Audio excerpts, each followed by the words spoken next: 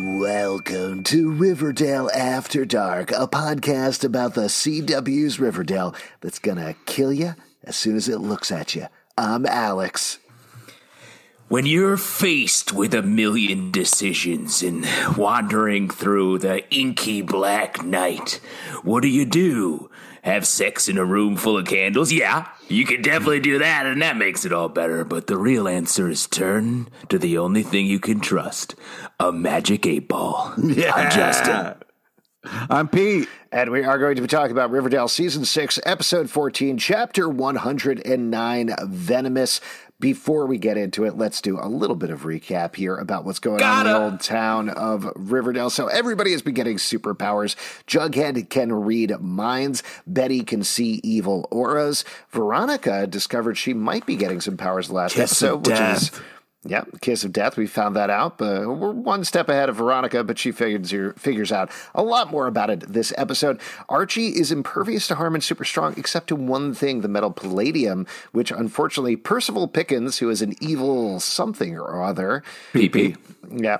Who has the power to control people, coerce people's minds, unlike Jughead, has a chunk of palladium, which comes into play this episode, and he has brought Reggie over to his side after Reggie and Veronica's recent breakup, partially having to do with the co-ownership of the local casino, Babylonium. Come on, Reg.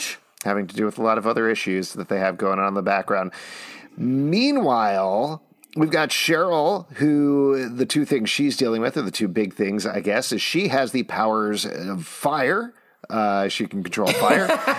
And also she has started to reconnect mentally with her old crush, Heather, from back in junior high school. That comes back in a big way this episode.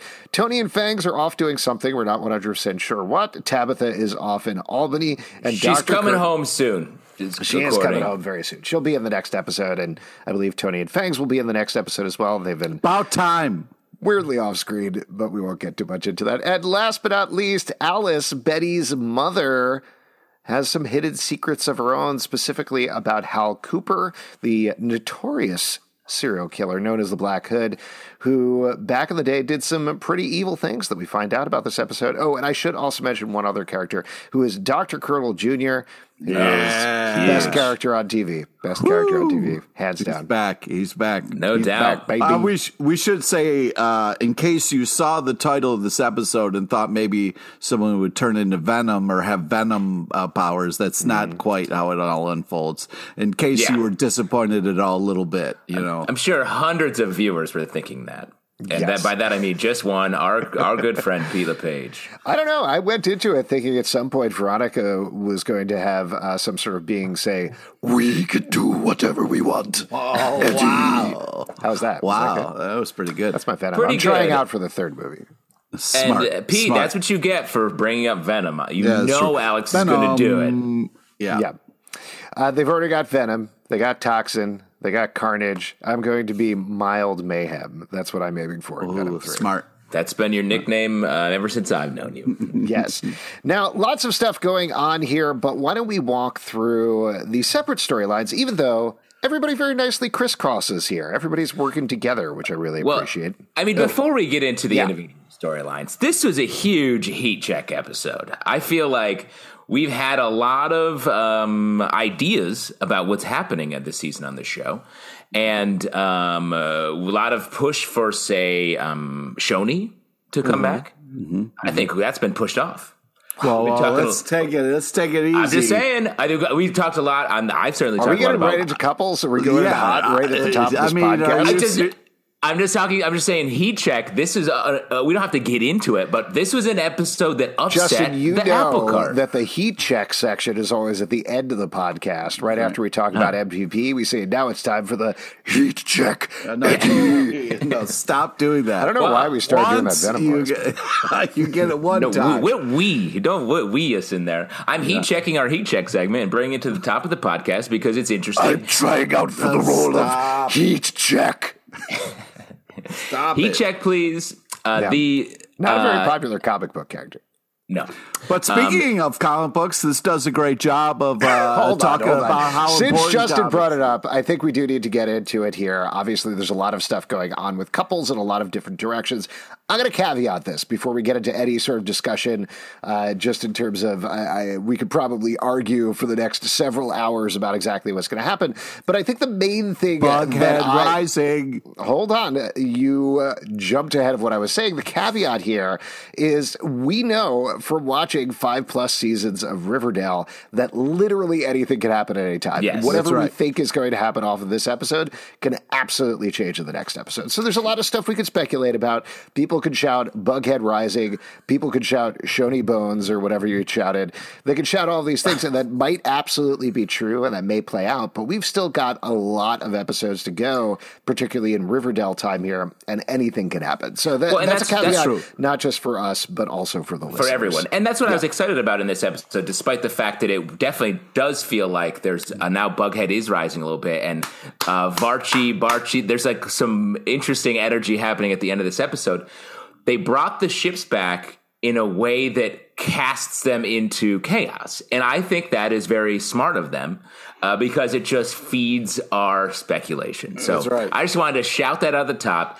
And that this was one of my favorite episodes for a couple of reasons of this season. For a couple of reasons, it shook up everything that we've been talking about. But at the same time, there was some progress. I thought this episode was shot super well. There were some great, super interesting shots. The spider walking across the frame when Cheryl was talking to Veronica. So cool. And the dance sequence at the end. One of my favorite of the series. Oh, wow. I thought it was really well done. I also want to give a caveat, not a caveat, an asterisk shout out, not just to the director of the episode, but also the editor of the episode. I'm sorry, I should have looked up the names, but I do think beyond the fact that you did have these very cool shots, the way that it was edited together was really neat as well. Like the Jughead Betty going into each other's minds thing was very simple camera tricks, but the way that it was edited together was very cool. You were talking about the end sequence with the dance, the sliding frames with Jughead remembering things at the same time. So cool. I love that stuff like that. And that is, you're right, that's the editor and sort of the direction of the show to have those sliding panels. Cool. Panels like in a panel of a comic book, which was exactly where this started. Good call. And the whole paging through Betty's life like she was one giant long box was just really amazing and such a cool idea. And I loved everything. That's your nickname for your girlfriend, right? Long box? Nope. And honestly, Pete, if it is, bless you, but I would keep that to yourself. I would keep it to you. Don't tell Alex stuff like that. Keep that idea bagged and boarded, okay, buddy? Speaking of bagged and boarded, always keep it bagged and boarded. I mean, look at that. Those comics, I mean, you had some action comics, some old stuff. They should have been bagged and boarded. You can't just have them out there touching them with your greasy hands, Jughead. Come on, they're mental comics. They're metaphors. It's hard to bag and board them. The metaphor ones are fine. I'll give you that. But the other ones, come on. The real ones. Yeah.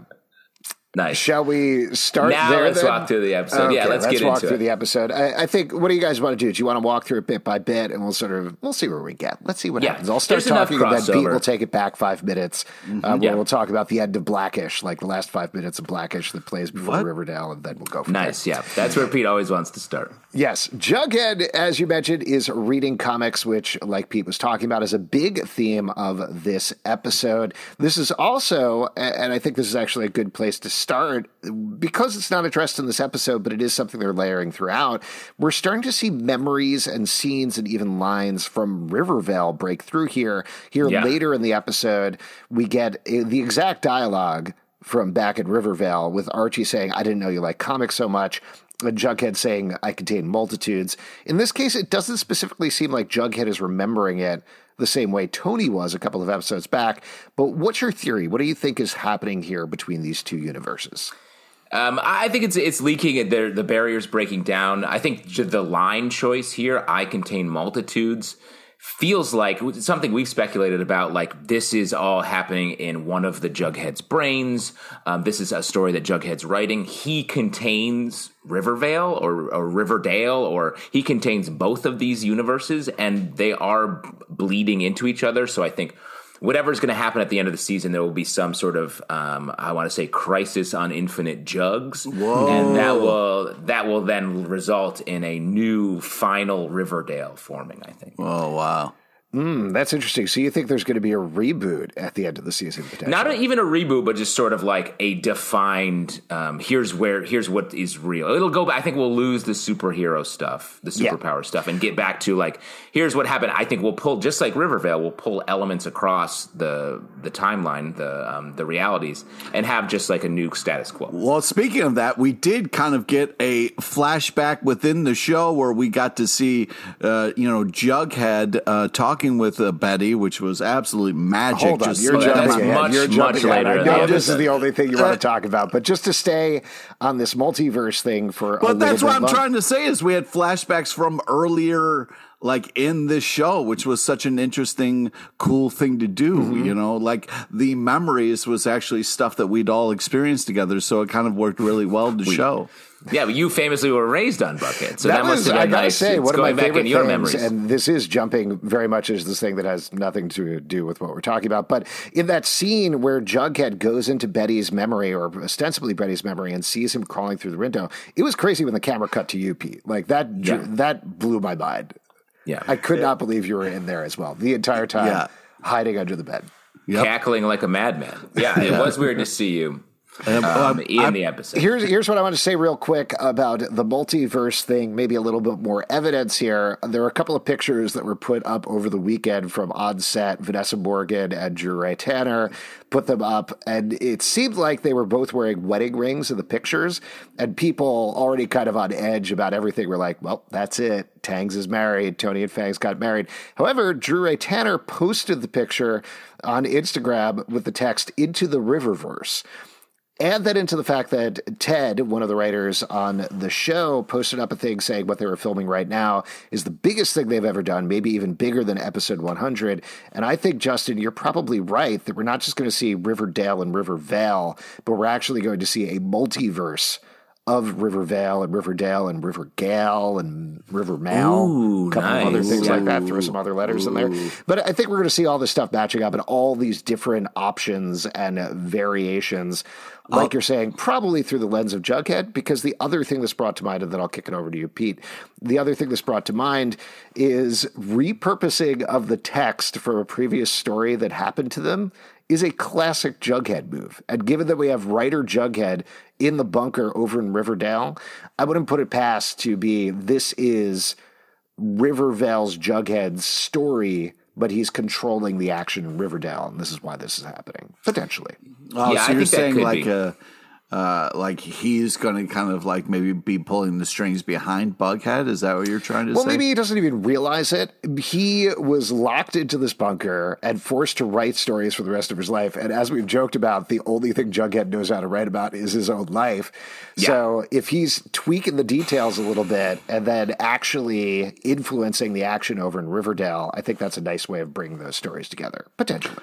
Well, I don't know if he has to tweak any tails, because I tell you what's happening in Riverdale is that Archie and Betty are getting stale. I mean, it's just kind of buddy. You don't. Here's one other thing that I'll say, not just for the people on this podcast, but also the people listening. You don't have to come at other ships to protect your ship. So like if you like a ship, plus up your ship. That's great. Go for it. You don't have to negative plus down.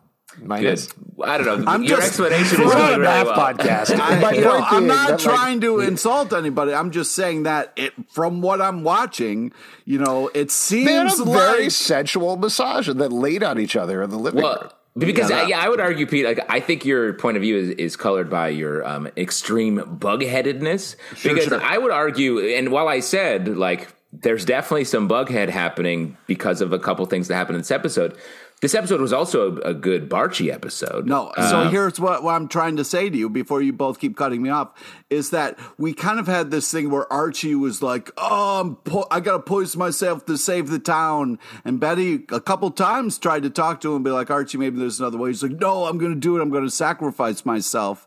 So there was a little miscommunication there in the relationship. Sure, when he found out like maybe he only has one more night, he wanted a nice massage. You can't blame the person for that who doesn't want to go out feeling relaxed. But I just think that, they definitely just had a massage. They definitely just had a massage and went to sleep. That's what you're saying. Exactly right. Yeah. I mean, that's not you're accurate. Go to sleep relaxed. You know what I mean? So I just think that every night Pete gives his long box a nice massage. Oh boy! Anytime you say something, it's the creepiest thing of all time. Not much makes me uncomfortable, but that, sir, is wonderful.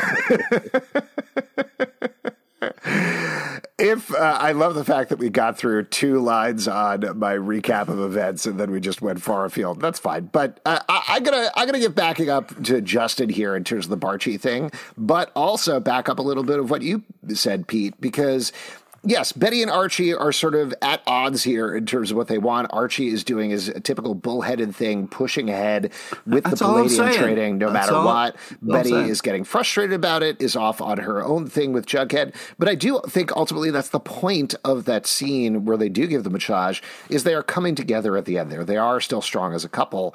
But to Justin's point, I think what we have at the end of the episode is some really very interesting different moods for these couples. Yeah. And particularly the characters that play on what you expect from the Chips, but drive them in specific directions. Specifically, I think Jughead, what they do with him at the end of the episode is very fraught in my mind, because he's remembering stuff from his relationship with Betty. Right. And if you look at it like purely from a Bughead shipper perspective, you're like, yay, Bughead. He gets that text from Tabitha. That hurts because Tabitha's great, and that's his girlfriend. And he's not mentally cheating on his girlfriend, but clearly that's going to cause some problems for him going forward. But Betty doesn't necessarily think the same way. He's the one experiencing those memories. And I would argue, actually, Betty, because she made no connections to their past, and she's so confident in their sort of friendship and not romantic relationship that she's like, hey, poke around in my head for a while. And by the same token, at the end of the episode, like, how confident do you have to be in your relationship that you're like, yeah, could you kiss your ex-girlfriend here? Like, that's a level of confidence. The other thing is like almost opposite from the Jughead stuff, where clearly this is causing him a little bit of mental agita, and that leads to potentially some rockiness with him and Tabitha that they can definitely get over. But on the other hand, Veronica, Betty, and Archie are all cool. She even sings "Toxic" to them, and it seems to mean nothing. No, the way just one second, Pete. Let me just finish. The way Archie's dancing during "Toxic," I was like, he's in it right now. That shot was wild. Okay, that shot over there, that was KJ Apa. That was not Archie. Like, I 100% agree with you. That's the actor. That's the actor loving that song. He's a huge Britney guy, and let me just finish the one last thing. But the way that Betty and Archie are at the end of the episode, I was like, the Varchi kiss, I was like, that's so weird. But then I was like, but they seem so happy and like coupley at that last moment. So I still stand by what I said earlier. This opened the doors for anything to happen. But at the same time, I was like, that's a couple that I'm confident will remain a couple. Whatever. Anyway, so the being cool with the kiss was one thing, but when you kiss somebody, sometimes things change. So we don't know what's going to happen. Never noticed that. At the end, if you guys were like, oh yeah, they're cool, they can kiss or whatever, Betty did steal Veronica's kiss from Archie that she blew at Archie. So you don't know where that kiss is going. What are you, like a kiss analyst? Yeah, that kiss is going to Archie. I think that kiss was to Betty. Betty grabbed it. No. Alex. Well, who's that kiss targeted to? Alex. I didn't see a laser sight on that kiss. Yes. I'm going to back up what I said earlier, and I think that kiss was aimed towards Lily Reinhart, not Betty, or that was not the characters in that scene. And that's totally fine. They're having a great time. They're having a good time. I was just very surprised that it didn't have any more of an impact. Everybody seemed it's cool going to have whatever. It's going to be a deep impact. It could be a deep impact, could be an Armageddon. We honestly have no idea which way it's going to go. Yeah. But yes, absolutely it could impact the next episode. In classic Riverdale fashion, they could reverse everything, and suddenly Veronica's like, that sparked feelings in me towards Archie, and I'm going to get him back, and I hate Betty now. Or they could continue to be totally fine with it. We just don't know. And that's exciting for the show. That's why I applaud this episode so much for bringing all the ships back into a fold in a way that doesn't change anything, but throws some fun little tweaks in there. So, well, that's the thing. I'm here for it. That's the thing that what you're getting at is exciting, because the opportunity that is now available is exciting to see if there is going to be any movement and what that's going to mean. But I tell you what was a little heartbreaking was Reggie, because I want, Reggie being like, it was me the whole time. I'm taking you down. I appreciate the fact that he's standing up for himself, but at the same time, he's really slammed the door shut on their relationship, which is a little heartbreaking. Because why don't we very briefly just go over this arc, since we have been jumping all over the place. So the Reggie Veronica arc, Veronica is finding out that she has toxins in her body. She doesn't know what's going to happen, but she's literally toxic. She's literally toxic. And then she is a slave for you, if you will. And she finds this out by talking to Dr. Curdle Jr., who thinks she's going to die. By the end of the episode, thanks to Cheryl and a little testing on her own in a bubble bath, she finds out that no, she's not. She can actually control it as long as she can control her emotions.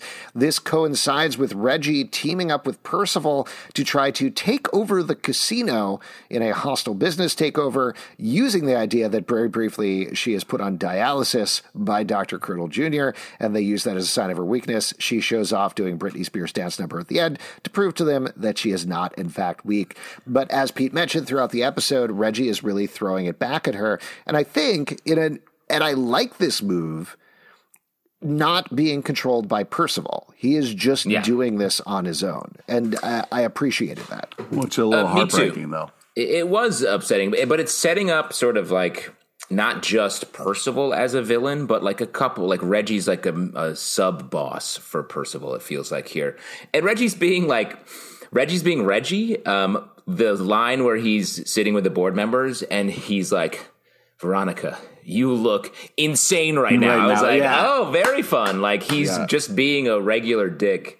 So I like him as this level of villain. I do think, much like his time with Hiram last season, he will eventually turn on Percival once Percival is exposed as this like absolute monster. Yeah, because I like it when it's Reggie's like secretly a good guy, but rolls with the bad guys just to kind of get a lay of the land. You know what I mean? Well, I don't know if it's a lay of the land so much as he falls in on the wrong side of the tracks and then gets pushed towards the right side of the tracks. And I think that's classic Reggie Mantle, Archie comics. Like, I think that's why they're playing them like that here. We don't get really a sense other than, as Veronica calls out, he's pissed off because they broke up, which it could simply be that, but there is so much other things going on in the background in terms of his dad being sick, him feeling pushed to the side by Veronica's past relationship with Archie, among other things, always feeling like he's second fiddle. So that's all stuff that they can deal with going forward. I don't think they needed to this episode. Just making him into pure ragey villain was a good place to have him, just for one episode. Yeah, I liked it a lot. I also want to talk about Veronica bouncing back and forth between the two main medical options here in Riverdale. Dr. Curdle Jr., a mortician. And she's going to him and be like, hey, help me out with some very extreme medicine. And Cheryl the other doctor figure in town. That's some wild, and obviously it works out. I would say instead of the town with Pep, it's a town that needs a real doctor is what it is. The town with a hospital request pending. I'll tell you what, this is blowing up my MVP status at the end of the episode, but Veronica or maybe Camila Mendez more than anybody else, I think is relishing and rolling with everything that's going on here. Just this entire time, she feels like she is in her element with all of this.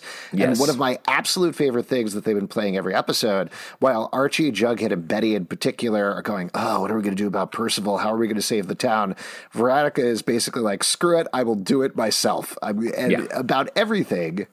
She is in charge. She's taking care of it. She is owning everything. She's leading into it. It's great. I'm loving it.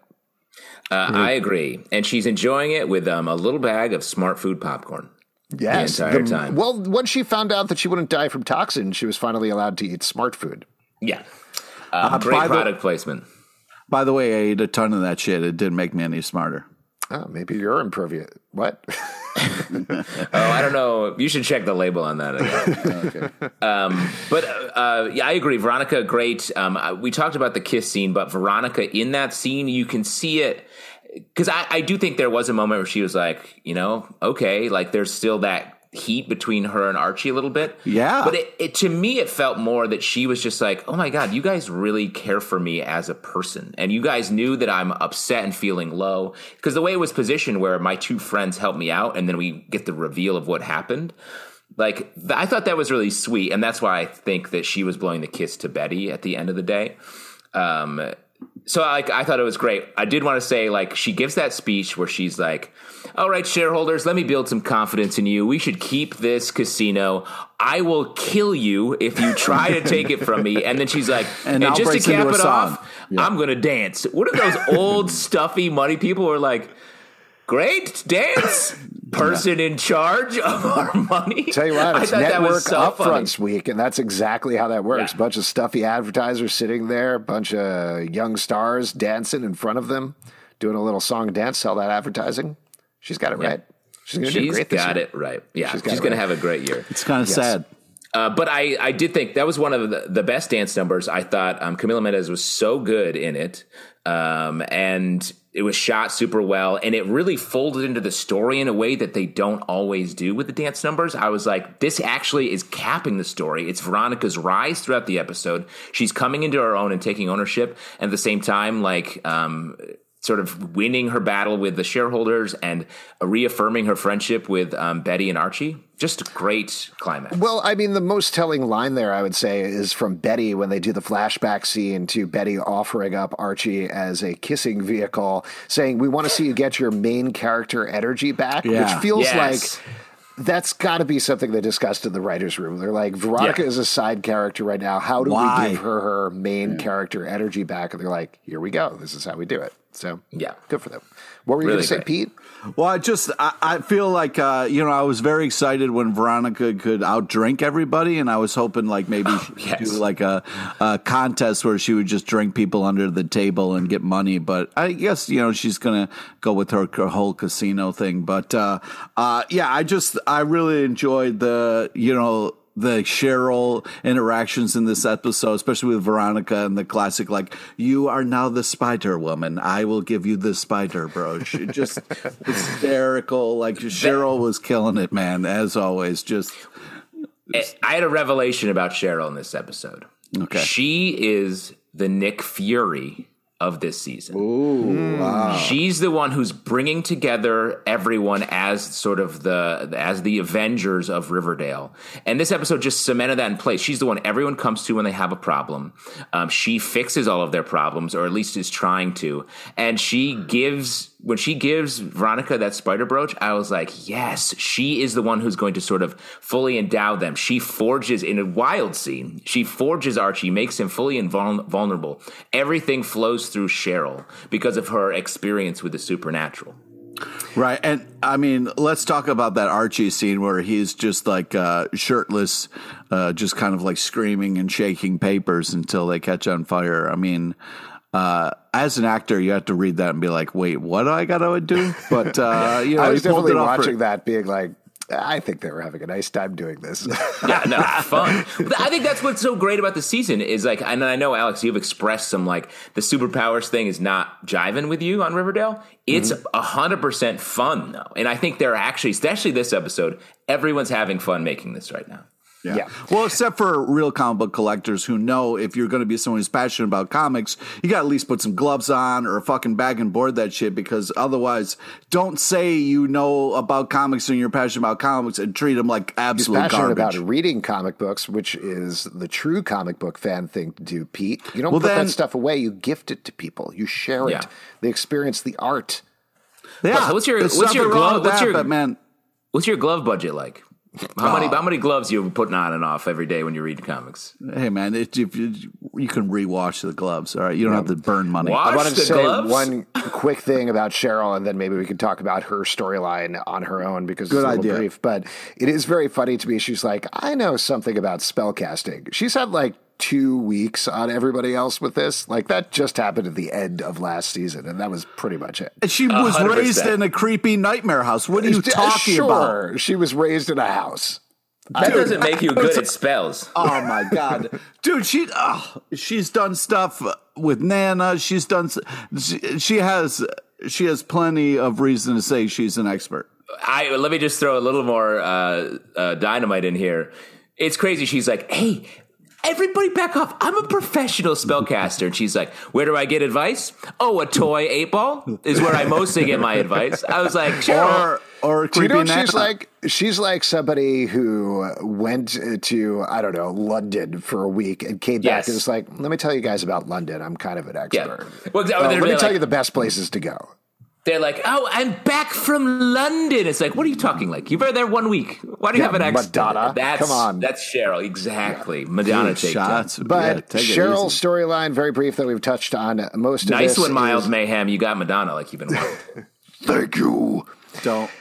Cheryl is trying to reconnect with Heather, like you were talking about. She's using a magic 8-ball to try to find out if she should talk to her. She's being hardcore razzed by Nana Rose the entire time. Oh, my God. So funny. Nana Rose throwing straight fire at her, being like, normally, if someone likes you, they reply. I know. I wanted to be like, yo, Nana Rose, who's emailing you? What emails you got pounded down your BlackBerry, probably, that you're getting these messages on? But like, I mean, what are your expectations at the top of the episode when you sit down for a conversation with Nana Rose? Like, of course you're going to get roasted. She only throws out burns. She's devastating. Yes, but overall, Nana Rose, Nana Thorns. That's what I'm talking. Yes. Nana Thorns. I like the Cheryl storyline because, getting back to the fun of it, it seems like Madeline Petch is having fun. And in the middle of an episode where she's doing these big arch things, talking to Veronica about poisons and advising Archie with palladium soup, which we'll get to in a second, among other things, ludicrous. She just seems like a normal person being like, should I call this girl I used to like? I don't know. And it was just such a fun change of pace throughout. We also, finally, at the end of the episode, get the reveal of Heather, filmed, interestingly, just how the Sabrina reveal was filmed back in the Riverdale event. Of course, Heather comes from Greendale. She's a librarian there. Sabrina's faking it, and she is actually Heather? Is that what you're saying? Oh, I was not saying that. Oh. But if Heather is faking anybody, she's faking being Miss Grundy, because they're wearing the same costume. Interesting call. Well, but isn't Miss Grundy, didn't she live in Greendale for a while? Yeah. Oh, maybe she did, yeah. Maybe that's how everyone dresses there. But I also think she's a librarian in Greendale. She's going to get up to some witchy stuff. We're going to see Heather's got some witchiness to her as well. But just to go back in on the Cheryl stuff. Wait. What kind of logic are you throwing down there? That all witches are librarians? What was that? But where does spells come from? Books. Where are books? Library. Case closed. Case closed. Go to a library. That's some real 7 degrees of Kevin Bacon. I used to work at a library. Everybody there was Alex, it's all you talked about. It's all you talked about last episode was your library. Spells. Well, you were getting out too many books about like trees or whatever in the wrong Dewey Decimal area. I want to know what they are. Why won't anybody tell me what trees are? You know? Yeah. What are trees? Every Google search. Are trees.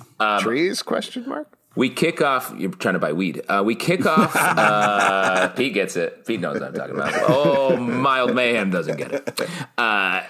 What are you talking about, Eddie? Stop it. Why? Cheryl, we're way over the rule of threes on that. Fucking walk away, dude. Once you pass three, you gotta. Once you pass 3, you gotta keep going. I'm not gonna make it past another one. It becomes funny every three. You're going to have to finish it if you do Actually, I another don't one. think that's how it works. Clock it, people. Clock it. Keep the count. Ding.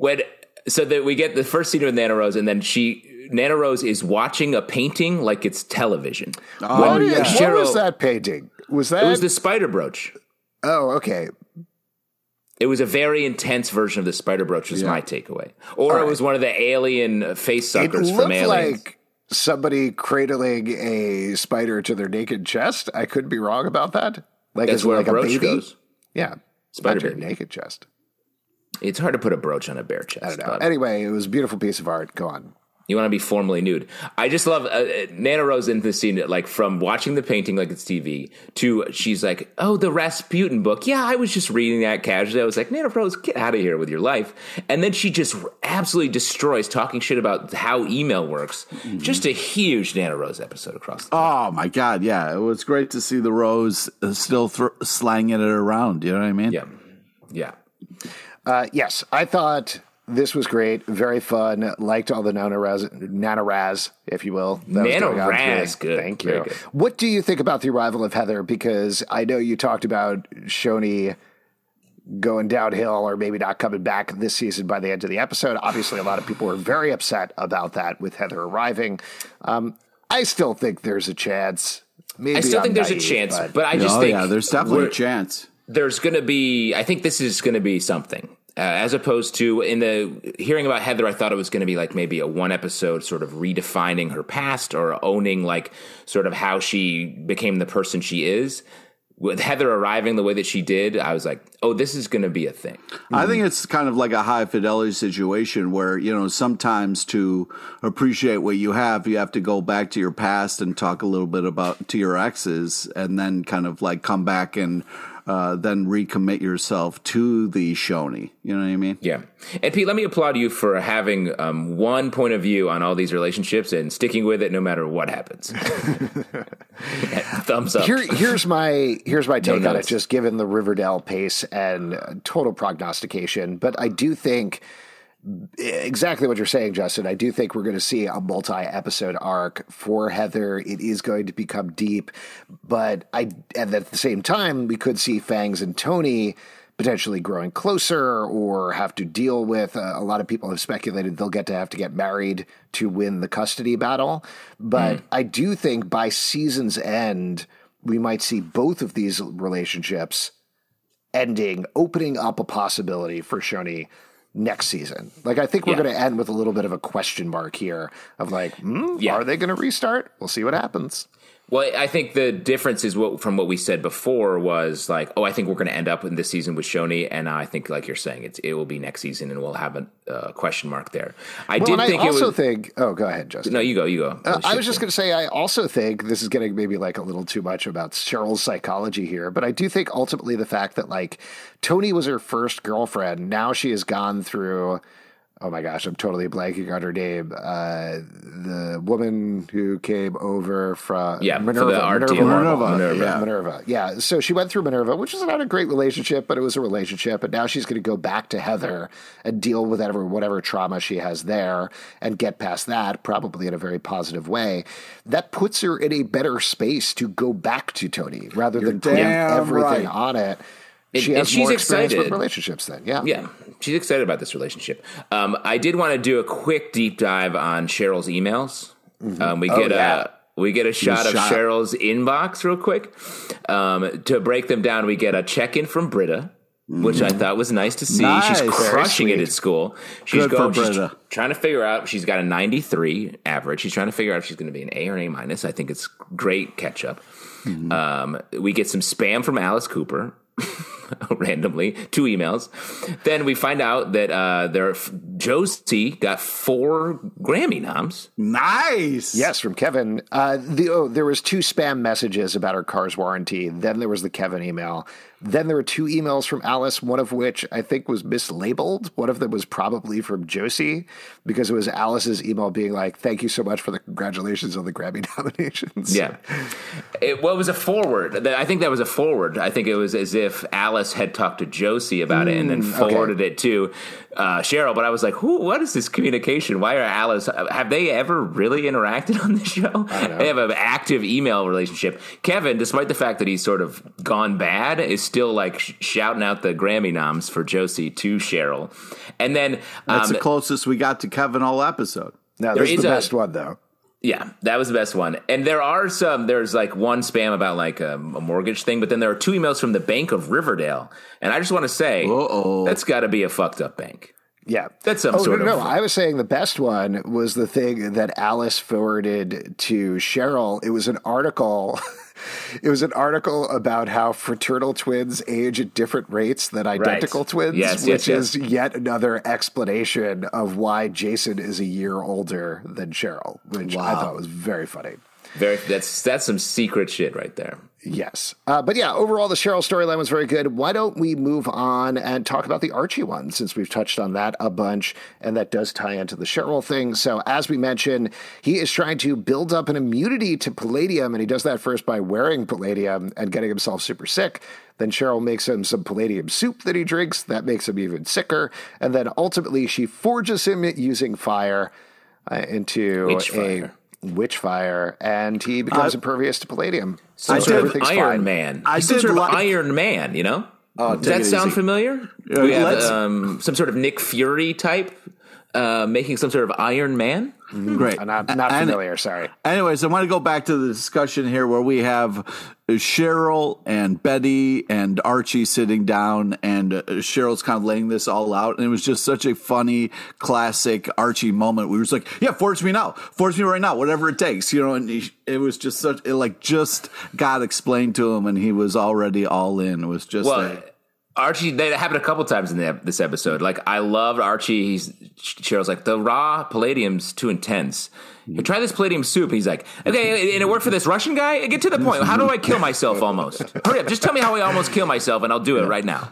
And he does it, and it is very funny. And you see Betty. That's how I could tell that Archie is really settled in for the long haul, because Betty's like, wait, Archie, wait a second. What are the side effects? Oh, death? Archie, see, death. That's how you got to pay attention here. And I thought that was just a fun back and forth that you're talking about. 2 things that I thought were kind of fun or interesting in the storyline to focus on. One, so he takes the palladium soup and he's like, well, this isn't working, and then pours it down to the drain in the sewer. So the entire sewer system gets entirely contaminated with palladium. That doesn't seem great. The other thing that I think might potentially have been a little foreshadowing is the note that Rasputin was impervious to harm, and ultimately they had to drown him to kill him. Mm-hmm. So I do think we're going to get something down the road where Archie gets drowned? Percival tries to drown Archie, and he's going to find out, oh, wait, my insides are not impervious to harm. I still need to breathe. That tracks back to what we said early on in the season, that Archie is sort of tracking the Unbreakable, the movie, the M. Night Shyamalan movie, because that is the vulnerability to Bruce Willis in that movie as well. Yeah. Water, yeah. So that's good. Anything else about the Archie storyline we should call Well, I mean, you know, good for him. I mean, as an actor, if you're going to stay fit, I mean, get all the shirtless scenes in. You know what I mean? Like, good for you, I guess. Archie was worried he was losing weight, but based on how he looked, I don't know where the weight was coming from. Like one lock of hair that falls out, and he's down like 30 pounds or something. It was nice to see him a little vain where he was like, I'm losing my hair. You know, it's like he lost a strand, but okay, I appreciate where you're coming from. He didn't mind at all when he broke his hands boxing, but he's like, he loses one piece of hair. He's like, Cheryl, burn the shit out of me if my hair's going. Do you think there's anything to the fact that last episode Jughead ruined his hands, and then this episode Archie ruined his hands? Wow. Watch your hands. Hands are important. Yeah, they are. Yeah. I also thought it was funny after he was drinking the palladium soup. And it's probably a gazpacho, right? Like it seemed like a palladium Gatorade, to be honest. Yeah, it seemed like a Gatorade. A soup is a strong choice here. Yeah. But when he's drinking the soup and he's at the gym and he's doing jump rope and everyone's like, yeah, jump! His gym fans are just like going crazy, and then he falls over and they're like, whoa, dude. The idea that his gym is just like a fan base of people who love him. Well, I mean, yeah, anytime someone breaks out a jump rope in the gym, you're going to get a crowd because people to see if you can jump it. You know, You can jump the rope. Yeah, which is the whole thing. That's one of the main things. Yeah. Yeah. Why don't we talk about Betty Betty in general, but also Betty and We should talk about Jughead. drunk Betty. That was a fun moment there. Drunk Betty? That was like a quick thing. I know, but then she went after her mom and she was still drunk. She's like, you know what, Mom? I was like, get it, drunk Betty, get it. So Betty's storyline is she has Jughead take her inside of her memories because she realized last episode she has suppressed memories. And over the course of the episode, she finds out that Hal was grooming her to be a serial killer. Alice knew about it, and not only knew about it, had the serial killer genes herself, something she lied about in a previous season that everybody's been wondering about how that worked genetically, and this sort of plugs that little hole there in terms of that family tree. And then not only that, Alice helped Hal hide the body of a deputy under their floorboards for, I want to say conservatively, 20 years, something like that. Something like You that. can still tell it's a police uniform, though, luckily. It was Big time. badge. Yeah. I was going to say, like, they did not do a great job of hiding that body. No. They didn't seemingly bury it. They just literally laid the body 1 inch below the wood Which floor. the smell alone has got to give it away. It's worth it for the smell alone. That's what I would say. Yeah. Oh, wow. Nope. And it's hard to bury a body in your home because that's how you get caught. Hal. But that also, while we're talking about Riverdale parallels Betty hiding Glenn's body under the floorboards in that episode. So we're getting a lot of reverberations. A lot of connections. Yeah. That brings up, if you're going to buy a new home, check the floorboards first. Absolutely. Whenever I go in to look at a house or apartment, I just start ripping up the walls and the floors. I don't even ask permission. Yeah. Like, better to ask for forgiveness than permission, I would say. That's true. That's true. This storyline was great. Even in a non-romantic context, I like seeing Betty and Jughead work together. The fact that they played on the Betty and Jughead relationship so well and went into their history, I thought was really good and interesting, as we've talked about how that plays off of Jughead. And I do appreciate that they did, like I said, plugged all of these holes in the continuity. Even though it didn't feel like the biggest revelation in the world to find out that Hal groomed Betty to be a serial killer, because we kind of knew that already. It's still a nice well to go back to. It was pretty creepy well, man, where it was like, hey, what did it feel like when you were murdering that thing, huh? It felt good, right, kid? Come on! It was really genuinely scary. Like, Hal has come up a couple times in the last few episodes, and he's great. He's scary in the right ways. The scenes they use him in, he is the creepiest he's been, I think, in the whole series. I will also say, I still think it's probably a crackpot theory and almost definitely wrong, but this episode does provide a good amount of backing for the Betty's TBK theory. Agreed. I was thinking about that a lot watching the episode. That's why when she went into the brain, I was like, dig into the TBK stuff, Jughead. Like, we need some answers there. Well, just to review this, because we were talking about this on the last episode, we've never actually seen Betty and TBK in the same place. There's a possibility that she could have created some sort of Fight Club separation in her head and created TBK for some reason.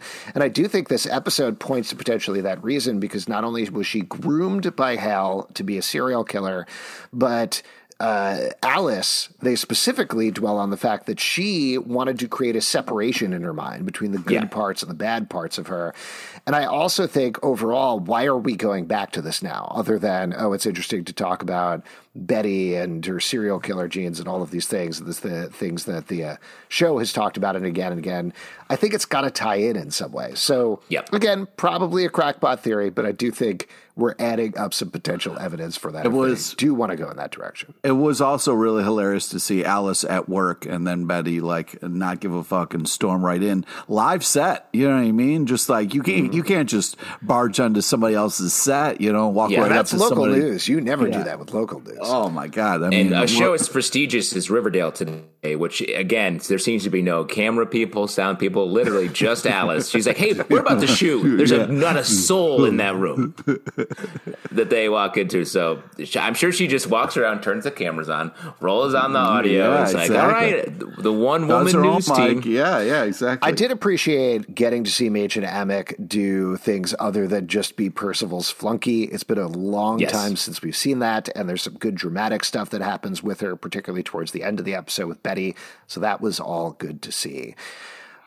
What else should we talk about? Any other moments from the episode that either of you want to call out in particular? Well, I just wanted to I feel like we didn't really hit how great Drunk Betty was, because it was nice to see her go after her mom a little bit and really try to get some, information. And the, mom coming home from work and Betty had ripped up the floorboards and the mom didn't even notice. And she was like, Mom. And like the whole turnaround reveal thing was quite enjoyable. I thought it was strange that when her and Jughead were going to dig up the floor, she wasn't wearing shoes. I was like, you're about to do some sort of heavy demolition. throw some boots on, Betty. But I agree that all that stuff was really fun. The section when Archie's like, hey, hun, would you mind just opening this can for me? As if she'd be like, sure, and not ask him, why aren't your hands working? Yeah. It's like, Archie, you are short-term thinking throughout this entire episode. Very funny. The shots, the fact that you're like, hey, guys, want to go grab a drink? And it's 9 shots is also very funny to me. So that was fun. And then I want to shout out, we didn't see a lot of Percival in this episode. But the moments we did see him, he still has that menace. And he has just some great lines at the top of the episode. Best not to be a penny on the tracks, I thought was really good. And him sort of watching in an episode where it feels like our team is sort of finally coming together, he still seems like he may be ahead of them. So I'm curious to see if they actually do have a leg up. At the end during the toxic performance, he's smiling a little bit. And I think at least part of it, my supposition was he enjoys the challenge. Like Veronica does keep kind of getting one up on him. And he's like, okay, all right, let's go. We can do this. Yeah. So I still think he's going to bring it. I think you guys got a little far ahead of it here. I want to go back to the Betty mom talk where she kind of was like, hey, like, what was the plan, Mom? You know what I mean? Like, you knew that he was a bad person and you saw us so close together. And it was this interesting, they didn't really deal with it, but the mom just thought if Betty was perfect and like did all these things correctly, she couldn't be evil, which was an interesting kind of defense or idea. She was like, you just wanted a perfect little daughter. And I thought that was just like, kind of quickly thrown aside, just an interesting defense where like my daughter can't be evil if she's perfect. You know what I mean? Like if she gets good grades and does all these things.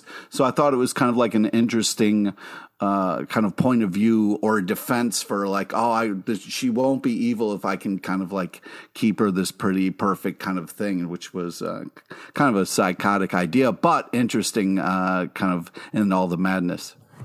Yeah, there was a lot of nice retconning going on in this episode, and I appreciated it. Before we wrap up here, who was the MVP of this episode? I know I already went and said Veronica. Yeah, you really sniped us. Yeah, you sniped us early. But she's killing it. This is her episode. She's great. So much fun. As you said, good dancing, good character arcs.